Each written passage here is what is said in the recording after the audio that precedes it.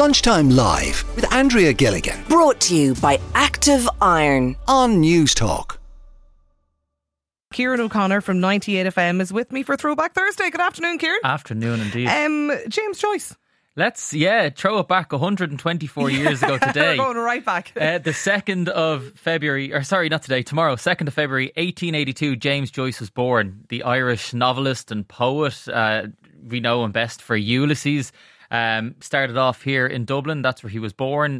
From Belvedere College onto UCD he went and created works that have they're known all around the world, from his Dubliners collection, just a short collection of short stories that was all about middle class working life here in the city in Dublin, and then on to Exiles, which is his play, and of course the big one, Ulysses, which travelled the world, that we all know, a book that I haven't got to reading yet, and I don't think I will anytime soon, but which then in turn gave us Bloomsday, of course, celebrating the life of James Joyce. Absolutely. The other thing that we want to talk about that happened in this week in history.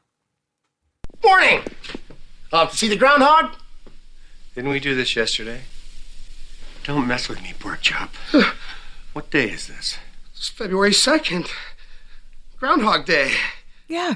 An iconic clip of Bill Murray from Groundhog Day, the movie. But a lot of people don't understand that Groundhog Day is an actual day over in the States. Started off in Pennsylvania 137 years ago this week, the 2nd of February 1887. Right. And similar to the movie, that's what the whole idea is from.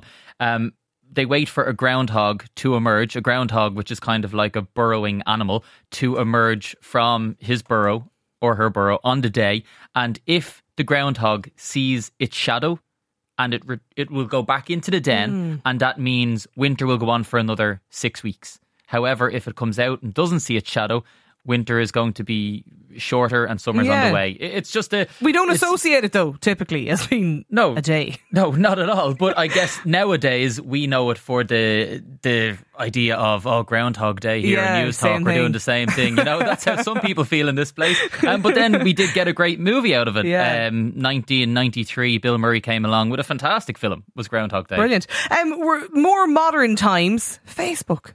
I can't believe Facebook's 20 years old. Yeah, so Facebook, as we know it, launched this week 20 years ago, the 4th of February 2004. Now, there was a first coming of Facebook that not a lot of people know. It was called Face Mash. Yeah. And this was in Harvard, where they managed to get pictures of everybody, and it was up to Harvard students to go on and go, oh, they're good looking, they're good looking, they're good looking, and they got rated and became the highest liked photo of the idea. Anyway, from there it moved on to the social media, first called the Facebook. 2004, I was peak Bebo time. Bebo was great. Like, in my mind, Facebook really only came into existence in around, I would say, 2008, 2009. But it was obviously there. We very much in college associated as being that American, social media site or an American thing. Bebo was peak, were all of my friends in college what we were using. And then you made the sort of, we've now finished college, we've done our masters, we're mature. Cool. Now we're on to Facebook. I'd be right there, Richard. For me, it was, Bebo was the thing where you could change your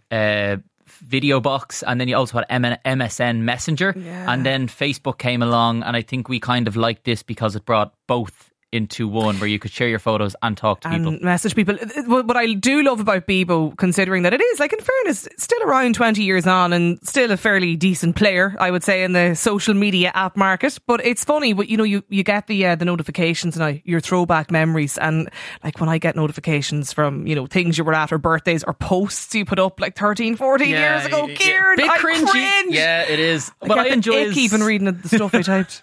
I like looking at the photos though, go, oh my God, those college days were good. No, I don't know. I look back and go, wow, Andrea, you have aged something serious in the past 14 years. Yeah, if there's one thing I could get rid of as much as I like it is the Facebook memories. Well, it's great, and it really was. I mean, it brought us a lot of things across the years, like fake news and the filter bubble, and I mean, they tried to move into the Facebook marketplace and things like that. And if anything, Facebook is still well and truly live. We're using WhatsApp nowadays, Instagram, all owned by Facebook Corporation. Yeah. The final one for Throwback Thursday, you're looking at the English Dictionary. I have been reading the English Dictionary. No, I have not. 140 years ago, the first Oxford English Dictionary was released today. it came out with a load of copies, and only 4,000 copies of this were sold at the start. But what gets me about Oxford and their English dictionary collection is their words of the year. Every single year they bring us a new word of the year. They bring in, 2023, the word of the year was Riz. Any idea what Riz means? No. Riz, it's an online word defined as style, charm or attractiveness, or one's ability to attract a romantic partner.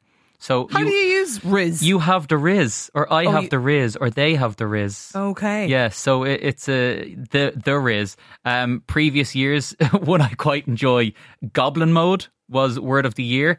On the weekend, it's a long weekend, I'm going to turn on Goblin Mode, where I'm just going to be a lazy goblin for the weekend. Right. So I am. I've actually never heard that been used. There you go. Goblin Previous Mode. words include vax and things like that, pandemic and all those different all words. made it in. Yes. Let's hopefully forget about those. Texter says they should announce a remake of Groundhog Day and then just show the original.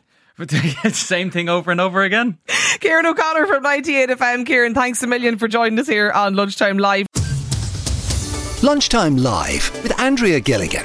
Weekdays at midday Brought to you by Active Iron. on News Talk.